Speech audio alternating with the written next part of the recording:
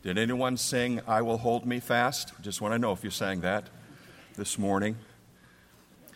Well, for those who may be visiting with us today, I got a new theme. We are galloping through Galatians. How do you like that? Very slow gallop, but we are working our way through the book of Galatians, and we're going to be in chapter 4, verses 6 through verse 11 this morning. Before we dive into that text, though, I would like us to think a bit. We talk about, this is to the Galatians, and we focus on what's going on with the Galatians and with reference to ourselves. But I want to take a moment to think about Paul, ask you to do so with me this morning. We had a great introduction to the book of Philippians this morning, and Paul being in prison when he wrote that particular book. But I want to talk about what was always going on in Paul's life for just a moment to set us up for this particular text. And I think one of the ways that I would like to do that, if you're already in Galatians, please just turn back with me for a moment to a couple of passages, one in Romans chapter 9. And what I want to remind us, just before we dive into our text this morning, is that Paul lived his life as an apostle of the Lord Jesus Christ with an ongoing and great, constant burden for others. In the book of Romans chapter 9, beginning that chapter, we're reminded of his burden for his own people. Chapter 9, verse 1, I'm telling the truth in Christ. I am not lying. My conscience testifies with me in the Holy Spirit that I have great sorrow and, notice the next word, unceasing grief in my heart. And Paul lived his life with a great burden for his own people. Now, if you would, turn with me to, just before we get to Galatians, turn to 2 Corinthians chapter 11. The very familiar passage, I believe, in chapter 11, because we've read at different times of this.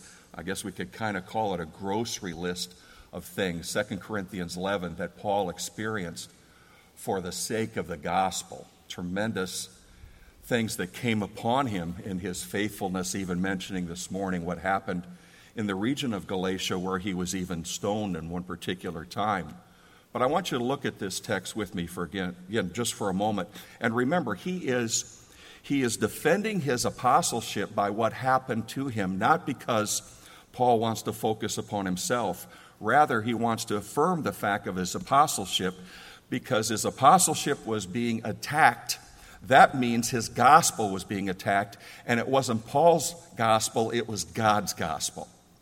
And so what he's saying in this particular section, as he's defending his apostleship, is, I want to know how many of the false apostles have ever gone through what I've gone through. Look with me beginning 2 Corinthians chapter 11, verse 23.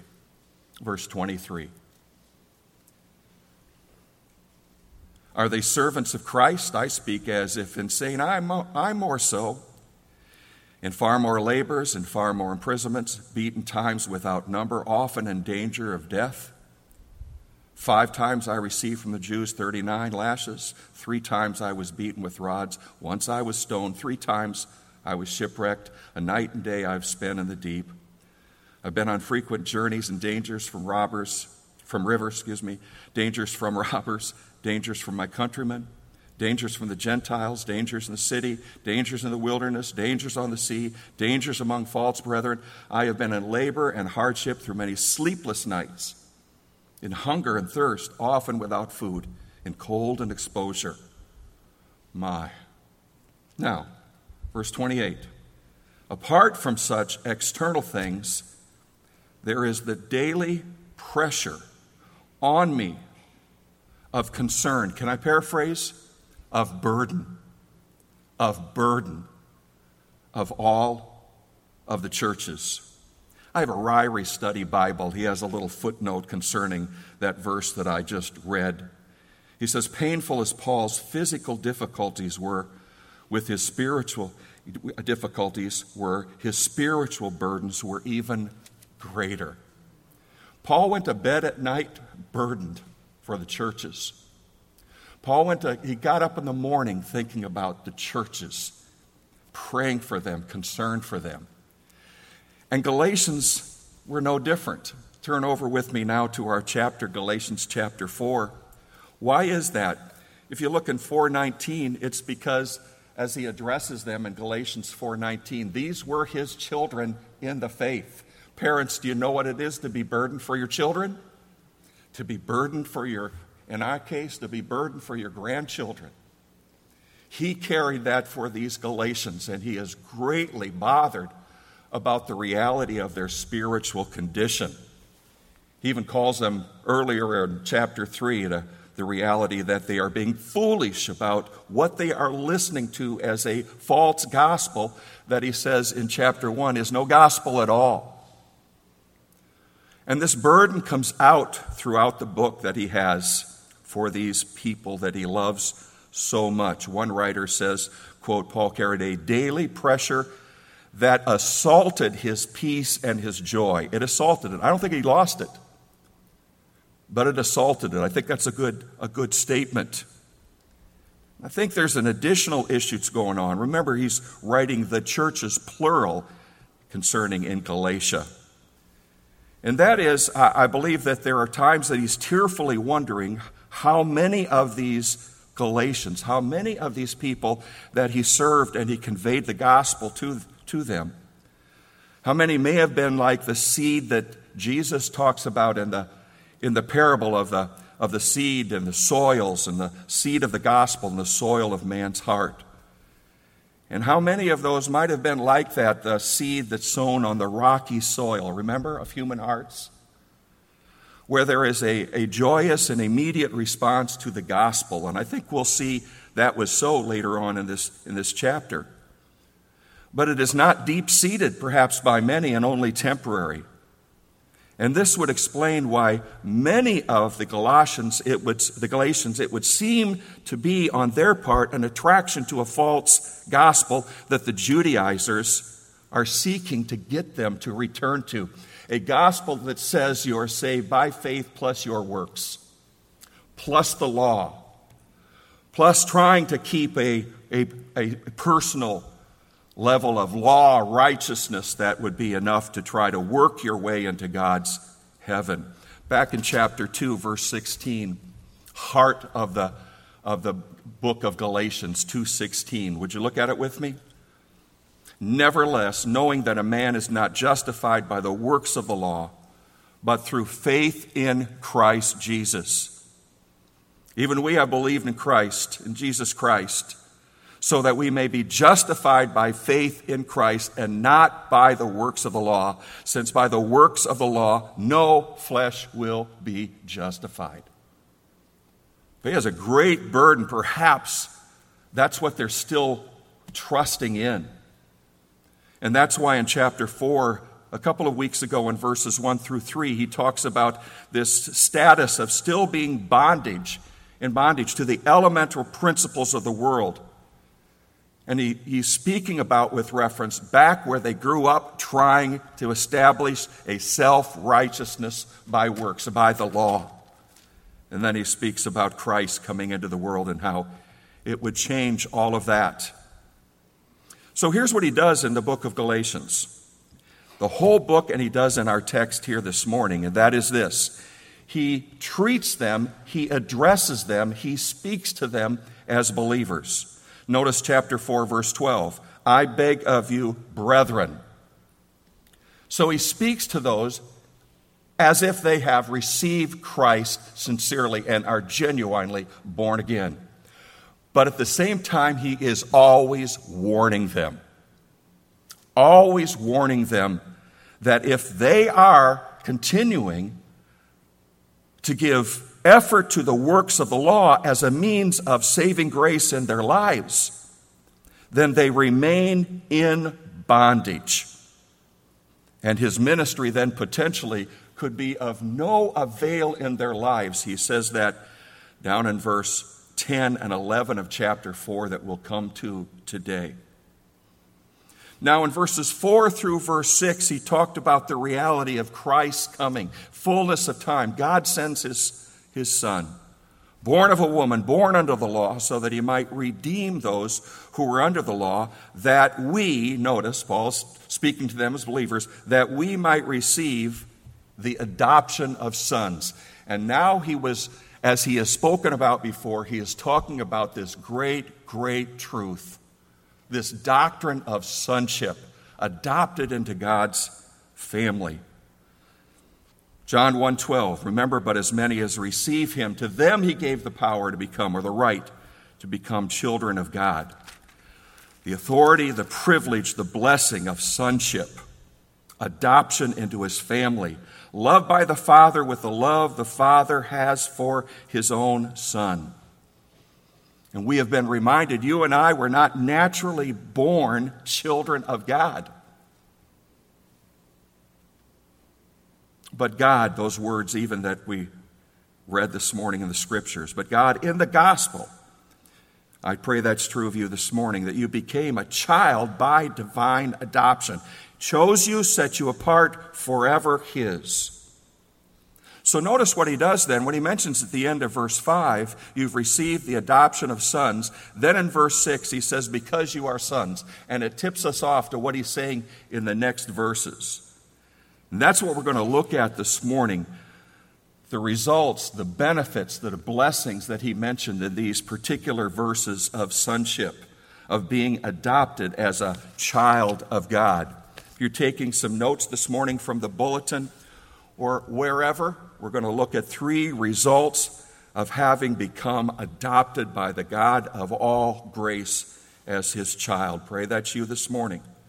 And the first one that he mentions in verse 6 is this. He says, because you are sons, God has sent forth the Spirit of his Son into our hearts. I want to stop right there. And the first result of having received Christ and been adopted into his family is you've been given the gift of the Spirit.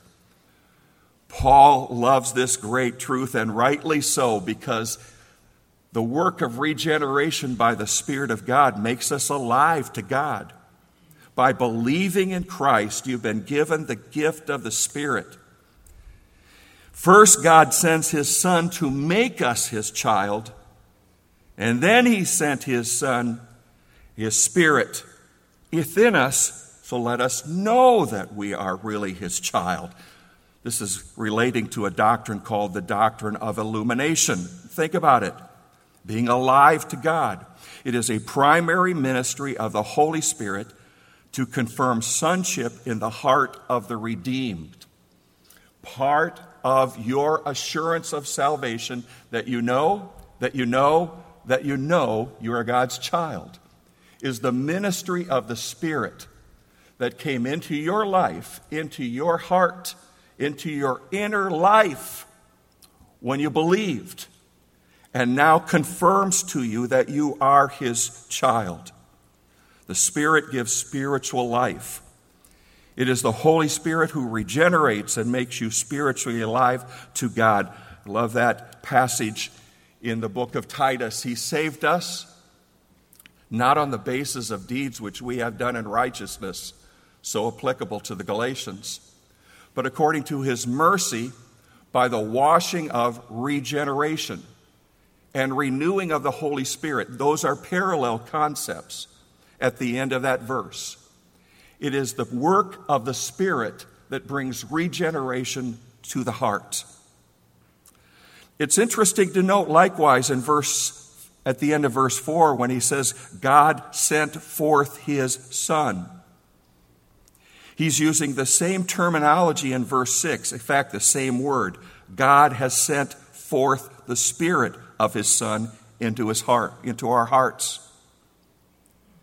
It is the Spirit that brings this regeneration and brings assurance through sanctification, because the Holy Spirit strengthens sonship by the assurance given us in the Scriptures. Sonship is confirmed by the Spirit, but through the Scriptures, through the Word of God. So a verse like 2 Corinthians 5:17, you know it. I'm sure you know it. If you don't, you ought to know it. It says, if any man be in Christ, what? He's a new creation. Things are past, new things have come. It's one thing that it says that. It is another thing that you can hear that or read that, and the Spirit says to your heart, that's me. That's me. That's happened to me. And it is the job of the Spirit of God when we hear the Word, when we read the Word of God, to bring that to bear upon our souls and confirm sonship. Look at the verse again. Because you are sons, God has sent forth the Spirit of His Son. It's an interesting title there. Holy Spirit as the Spirit of His Son. Notice, God has sent forth the Spirit. Now we have the Spirit, we have God. We could say God the Father, God the Son. All of the Trinity are involved in the work of salvation. Father sends the Son does the work, and the Spirit applies it when you believe. Did you hear that? He sends the Son does the work on the cross, and when you believe, God then applies that work by the Spirit, bringing regeneration to your heart and making you a new creation in Him. Sonship is confirmed by the Scriptures, but it is a work of the Spirit in your life. Into our hearts, note that on a human level, you cannot give your nature to an adopted child. Did you hear me? On a human level. You can't adopt a child and give that child your nature, but when God saved you, He gave you His nature. What an amazing truth. And to have the Spirit in you, by the way, the question for this morning, are you ready? Is it Christ living in you or the Spirit living in you? Answer? Both, amen, right? Christ in you, Paul says, the hope of glory in Colossians chapter 1. Galatians 2:20, we've been there already. I'm crucified with Christ, nevertheless I live. Yet not I, but Christ lives in me. And yet at the same time, the moment that the Spirit brought regeneration, He took abode, His presence, the helper, living in your life, in your heart. I want you to notice one other thing about the text. I didn't get to that yet. It says the Son, the Spirit of His Son, into our hearts, crying, Abba, Father. Same as in Romans 8.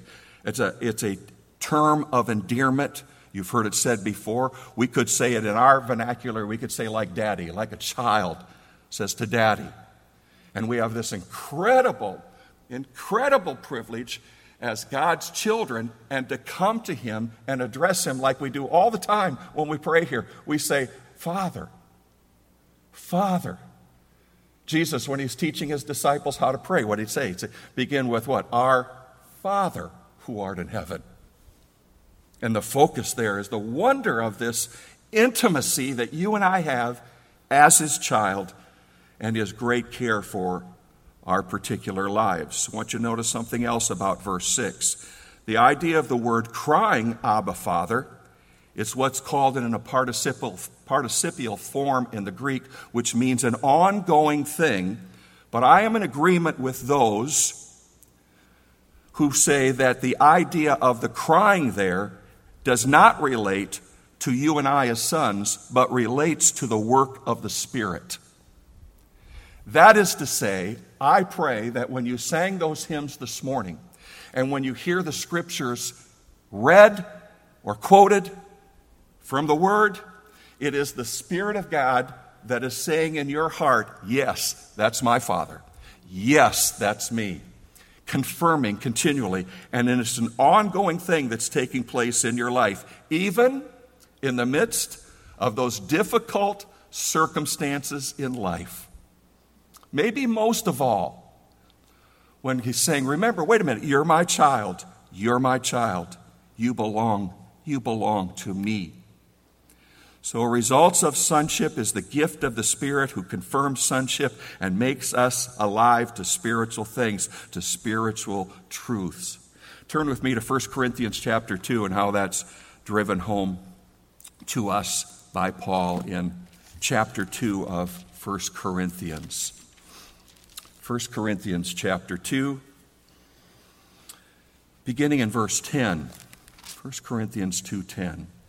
Now, the previous context here is the mystery of God in terms of revealed in the New Testament with reference to Christ and His work and the wonder of our salvation fulfilled in Christ's death and resurrection. But then he says to us in verse 10, for to us God revealed these great things through the Spirit. For the Spirit searches all things, even the depths of God. For who among men knows the thoughts of a man except the spirit of the man which is in him? Even so, the thoughts of God no one knows except the Spirit of God. Now we have received not the spirit of the world, but the Spirit who is from God, so that we may know the things freely given to us by God. Which things we also speak, not in words taught by human wisdom, but in those taught by the Spirit, combining spiritual things or spiritual truths with spiritual truths or things. It's the work of the Spirit to bring that to our minds. He is the great helper of our knowing God and knowing spiritual things. When I was in college, there were colleges when I was younger. And when I was in college in the great state of Wisconsin, I had to take one of those, you have those humanities, those required courses that you have, and I took one, I think it was entitled Music of the Renaissance. I have no idea, it was temporary insanity, but I took that particular class. And you had to be able to match this music that you would listen to, and you'd have to connect it to the composer that wrote the music. That would be part of the test in relating to this class. And young people, this is before iPhones and all the rest of that stuff. So the way that you had to study for this is you had to go to the university library, and you had to check out a headset, and you take the headset, and you had to go in the back of the library there, and then they had the music listened that you could plug in the tape or even a record. I just hate to date myself like that. You'd put the record on there and you'd listen to the things so that you could identify the music for the exam that was coming. And from time to time, there'd be people that would come in there and they would be listening to all kinds of other music. And sometimes it was just stuff that they enjoyed, and they'd be having those headset on, and they would be listening, and they would be singing with what they were listening to. Kind of like karaoke night. You get the drift, okay? And lots of times they'd be back there listening and singing, and they were not good singers. And everybody in the library would be laughing, and that person would just be back there just singing, and it was terrible. But he could hear. Well, you couldn't hear what he was listening to. But if you got a headset, and you took that thing and took that cord and you plug it into that particular unit, you could hear what he was hearing. And what I'm trying to say to you this morning is that's what the Spirit of God is for the things of God and the Word of God. The Holy Spirit coming into your life plugs you into God. An awareness of who He is in a unique way. You were dead to Him. And an ability to understand and comprehend the things of God. And it is part of your gift as sonship, confirming that you're His in understanding spiritual things. That's what Paul's saying in that chapter 2, likewise, spiritually discerning spiritual things. Turn with me to Luke chapter 24, another way just to look at that for just a moment. Matthew, Mark, Luke, John. Luke 24. Christ and His men following His resurrection. Wow, what a section this is. And I'd love to just read about that road, guys. Walk with Jesus on the road to Emmaus. But I want to come toward the end of the chapter. Wait to verse 44. Here's the resurrected Christ, and with appearing again, confirming His resurrection to His men. Verse 44 of Luke 24. Perhaps if you're there right now, you could just say amen. You there? Okay. Now He said to them, "These are my words which I spoke to you while I was still with you, that all things which are written about me in the law of Moses and the prophets and the Psalms must be fulfilled." Now here's where I was heading. Look at verse 45. Then He did what? He opened their minds to understand the Scriptures. What Christ did with His men right there is what the Holy Spirit does for the Christian. And it's a gift relating to sonship. All right, back to our text. Back to our text. So that when we come to the Scriptures, we can even pray things like this in Psalm 119 and ask God to help us, and the Spirit as our helper to do so. Open my eyes that I may behold wonderful things from your law. All over Psalm 119, the unfolding of your word gives light. It gives understanding to the simple. Your testimonies are righteous forever. Give me understand that I may have understanding. That's what the psalmist is praying as he talks about the uniqueness of the Word of God and its primary place in the psalmist's life. I think it's important that I likewise remind us also, though, that the believer can and does grieve the Spirit of God living in you. And if you're not walking with the Lord, you're not living for the Lord. I'm not talking about living a sinless life, but I'm talking about living for the Lord. And if you're not keeping short sin accounts, where you are quick to acknowledge your sin, confess your sin, affirm it, and repent of it, and if that's not going on in your life, it has a way of our sin grieves the Spirit of God, and if I can use the word, hinders or stifles His ministry in our life. And then we fail to enjoy hearing the Word. We fail to enjoy the Lord as we ought to. And it's not a problem with the Scriptures or the Holy Spirit. It is a problem with us hindering His ministry in our lives. Not talking about losing our salvation or anything of that nature. I'm talking about the reality that the blessings of the Spirit's ministry in your life, confirming sonship, is yours as you're living an obedient life. Faith plus obedience confirms sonship. Perseverance confirms sonship. You have every right to feel like a believer when you're behaving like one. Amen?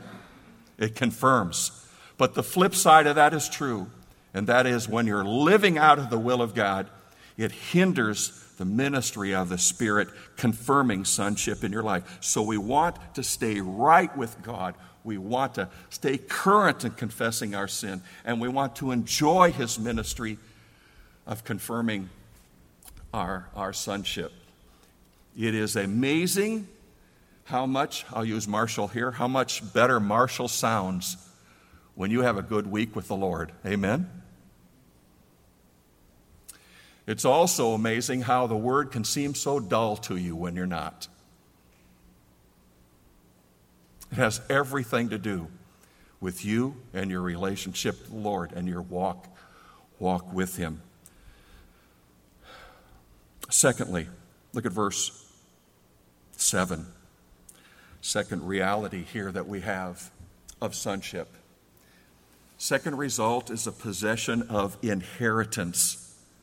Note that, inheritance.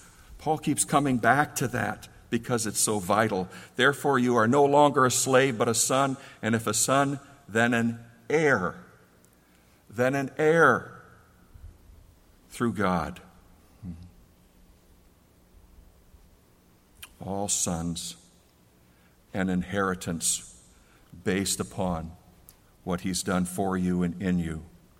Why is Paul so big on this truth of an inheritance, of being an heir of God? Isn't enough that God would save a sinner like you and like me? Wouldn't that be enough? Isn't it enough that He would deliver me, deliver you in Christ from deserved wrath and forgive us of our sin? And yet the principle is this. We're taking notes. Here's the principle. Sonship equals heirship in Christ. Not deserved and not earned. And I want you to listen to the way Gromacki states this. Sonship carries within that relationship heirship that we said. Every believer is an heir of God through Christ. But think about this. All that belongs to the Father belongs to the Son. And all that belongs to the Son belongs to the Christian. My, think about that. All that belongs to the Son belongs to the Christian. Wiersbe makes a contrast between life as a slave apart from the blessings of God in Christ and a son. He says the son has the same nature as the father, but the servant or the slave does not. The son has a father, but a servant has a master. The son obeys out of love, but the servant out of fear. The son has a future, but the servant has none. The son is rich, but the servant's poor. The son enjoys the riches of God's grace, of his goodness, and his wisdom. In fact, he possesses all riches in Jesus Christ. Guaranteed the moment that you are saved. In the natural realm, an inheritance is experienced when someone else dies. In the spiritual realm, your full inheritance now and future is the moment that you are saved by the very grace of God. Turn with me, maybe we don't need to, let's look. In Ephesians 1, here is the inheritance that is guaranteed in that great list of our blessings in Ephesians 1. All that we have in that has been given to us in Christ in the heavenlies. In him you also, after listening to the message of truth, the gospel of your salvation, having also believed, you were sealed in him with the Holy Spirit of promise, who is given as a pledge of our, there it is again, our inheritance, with a view of the redemption of God's own possession to the praise of his glory. The natural realm, you wait for an inheritance. Spiritual realm, you have it now. All these blessings that are ours in him. Peter talks about it with reference to the future. Blessed be the God and Father of our Lord Jesus Christ, who according to his great mercy has caused us to be born again to a living hope through the resurrection of Christ from the dead. Inheritance, to obtain an inheritance which is imperishable and undefiled and will not fade away, reserved in heaven for you, who are protected by the power of God through faith for a salvation ready to be revealed the last time. All that he has prepared for us in the Lord Jesus Christ. That's why it says in that incredible passage in Corinthians, things eyes have not seen, ear has not heard, and that which not entered the heart of man, all that God has prepared for those who love him. Wow, think about it. But our challenge is grasping the glory of our inheritance, future, because we struggle to live right now in the present. So we tend to get stuck with the things that are here and now, and miss our focus upon not only the blessings now, but what's ahead for us and what we have not yet. Eye has not seen and ear has not heard what the Lord has prepared for us. When I was a teen, I spent a couple of weeks during the summer with my aunt and uncle in Lake Forest, Illinois, north suburb of the city of Chicago. And while I was staying there with my Aunt Betty and Uncle Tony Cascarano, quite a name, huh? He had a business there of redoing upholstery, and he did that for some people that were quite wealthy financially. And on one occasion, he said to me, Kevin, I came from that little town in Wisconsin. He said, I'm going to show you something like you haven't ever seen before. And I said, okay, let's do that. He said, here's the deal. You help me load this furniture, take you with me, and I'll show you beyond anything that you've seen in Bloomington, Wisconsin, little town we grew up in. So I said, okay, let's do that.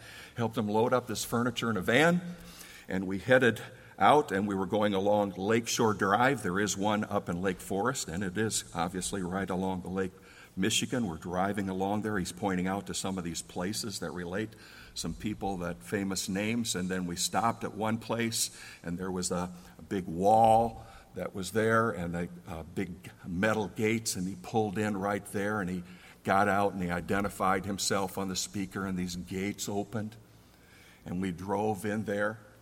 And we went around at an angle, turned to the right and started around, and there was some trees there. And as we came around the angle there was this house, a 2-story house. And it was nice.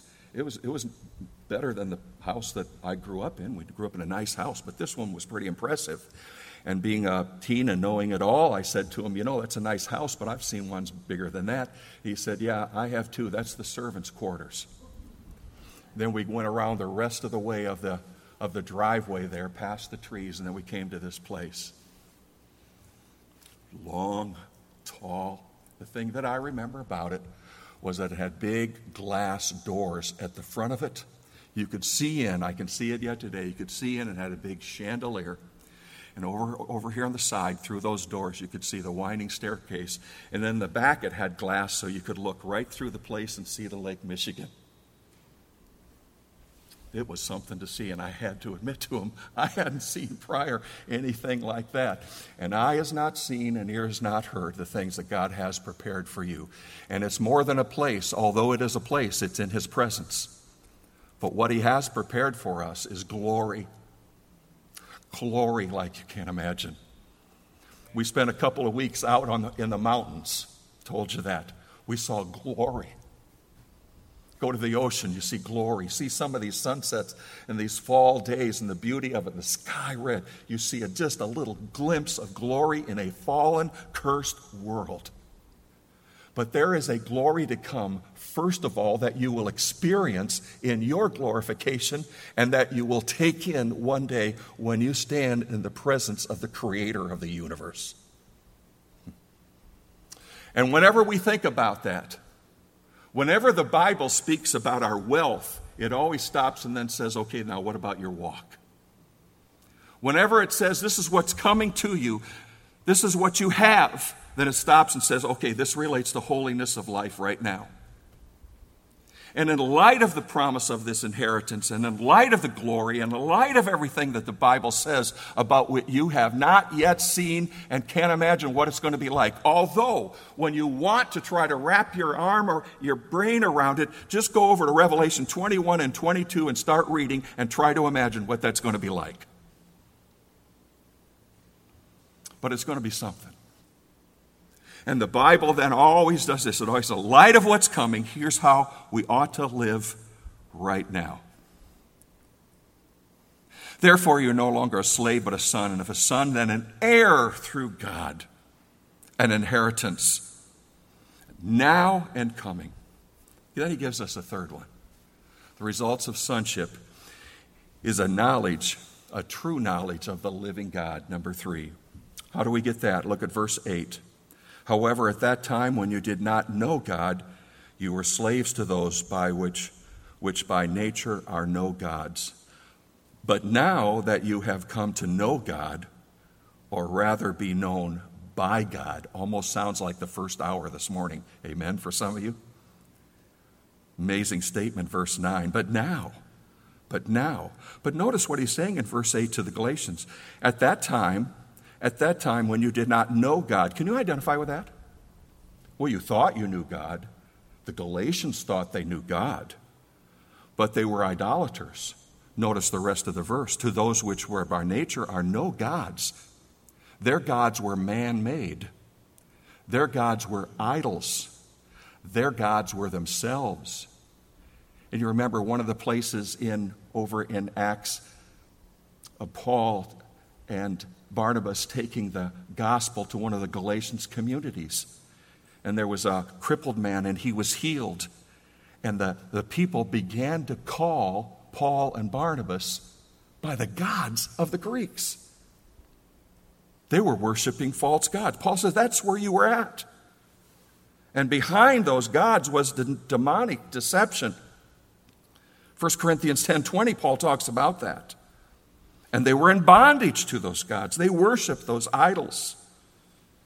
Before they came to Christ, their religion was that of works of law, and they were slave to those works, and they were in bondage to them and to the idols behind them. Verse again, however, at that time, when you did not know God, you were slave to those by which nature are no gods. Back in verse 3, remember? So also we, while we were children, we were held in bondage under the elemental things of the world. Now you know God. And look at the way he says it in verse 9. I just love that. But now that you have come to know God, or rather be known by God. And beloved, a wrong view of God is a false God. And before you had a right view of God, you had a wrong view, and the wrong view of God was a God of your making, not a God of the Scriptures. And the most common man-made false god of our day is a God who exists for man to meet man's needs and man's desires.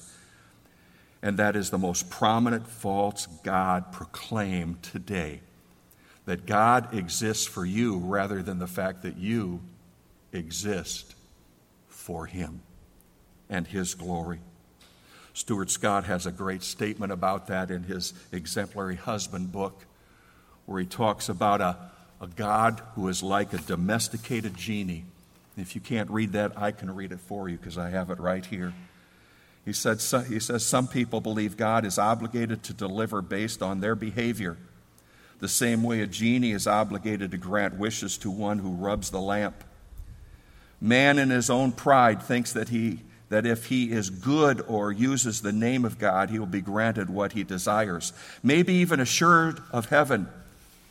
In this case, God is merely a means to one's own end. To look at God in this way is to live as though we are the source and the means and the end of all things, as though God owes us what we want. Truly, when this person looks in a mirror, he is seeing his God. He himself is his own God. That God won't save, not that kind. And yet he says, Galatians, you've come to know God. There's only one way that's possible, and that is through the gospel and the Holy Spirit bringing regeneration to the heart. You've come to know God, he is saying to them, by God making himself known to you. How did that happen? How did that happen? First hour, like he did with Lydia this morning. Were you here for the first hour?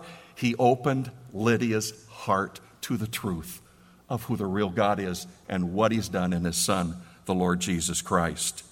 By the grace of God, opening your heart to him by the means of the gospel, the good news, that's the good news about Christ. And by God drawing you to himself. How did he do that? You heard. You were convicted. And you said, I need Christ. I need to be saved. And in all of that, God was working. He was drawing you to himself. No man comes to the Son unless the Father draws him. But I have a bigger question in all of that. If you're here this morning and you say, that's me, there was a time in my life, I asked Jesus to save me. I have a bigger question than that. Why did he save you? Why you? And there's only one answer. It's God.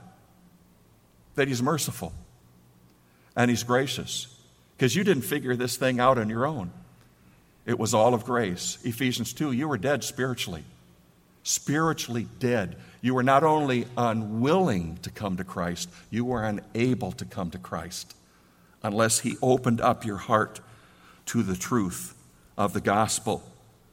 And so having done that, brought you to himself. Look over in the book of Colossians, Galatians, Ephesians, Philippians, Colossians, chapter 2, how Paul states that great truth of what God has done with you. And if he hasn't, then the message of the Bible is this. Today is the day of salvation. Call upon while he is near. Call upon him while he's near. That would be today, and say, Lord, I know that that's not me. I don't have that assurance in my heart, but I want that.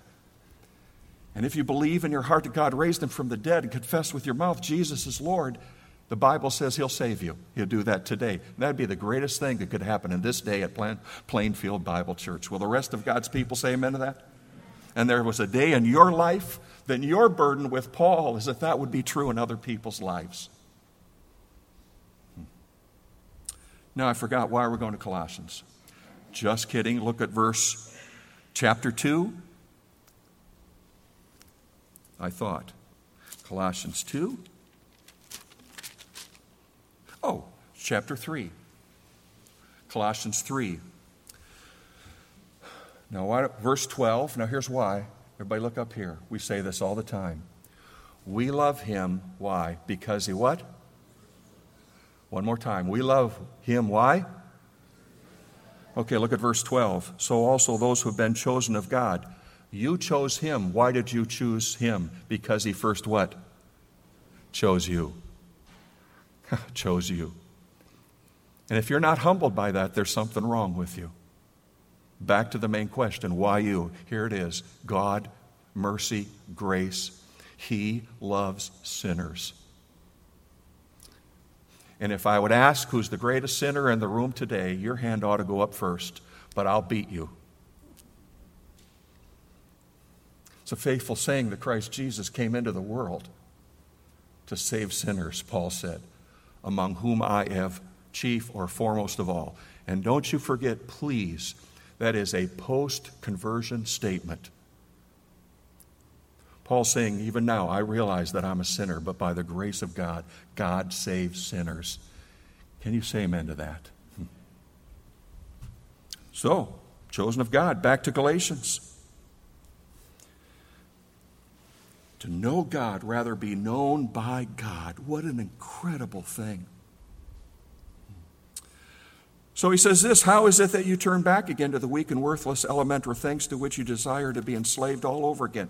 Well, then what in the world, Paul is saying, are you trying to do to work your way into heaven? And trusting in the law and what you do with reference to what, in contrast to what Jesus Christ has done. And he gives the example of that in verse 10, doesn't he? You observe days and months and seasons and years, and you do this, and you keep this law, and you keep that law, and this holiday, and whatever else, and all these Jewish requirements and celebrations, and you're trusting in that. And if you're trusting in that and you're not trusting in Jesus Christ, you're dead to God. You don't know him. And Paul lives with that burden for these people and for others every day. Notice verse 11, then his great concern for them. I fear for you that perhaps I've labored over you in vain, of no effect, no purpose. You can come to a Bible church like this and hear about what Christ has done for sinners every week and every week and every week and every week and still be lost unless you believe the gospel and repent of your sin and put your hope in Christ and Christ alone. And when you do, he says, you're mine, and you're mine forever. He doesn't give you the Spirit to take the Spirit away from you. It's eternal. That's the point of the passage we read in Ephesians chapter 1, verses 13 and 14. It's the guarantee of the future inheritance coming your way. So what an incredible thing to be able to say, I know that I'm known by the God of heaven. And because you are his adopted child, you've been given the gift of the Spirit. You've been given an inheritance now that is future. Likewise, and you've been given a true knowledge of God, not based upon your intellect, but based upon the Scriptures and the promise that those to whom he saves, he keeps, and he keeps them forever. And can you say amen to that? Let's bow in prayer. So, Father, we thank you for these riches. We thank you for the hope of them. We thank you for all the promises that are ours in Jesus Christ. We thank you that you love sinners, not for our sin, but for the fact that you sent your Son and demonstrated your love for the lost in what you've done through Jesus Christ. Thank you for the blessings that we've talked about this morning. May they impact the way that we live our lives this week, the way that we are assured of what's ahead for us as believers, and it causes us to live confident lives, even face the reality of the end of this physical life with confidence, knowing what is in store for us one day in your presence forever and ever and ever. And to all of this we say, praise God and amen.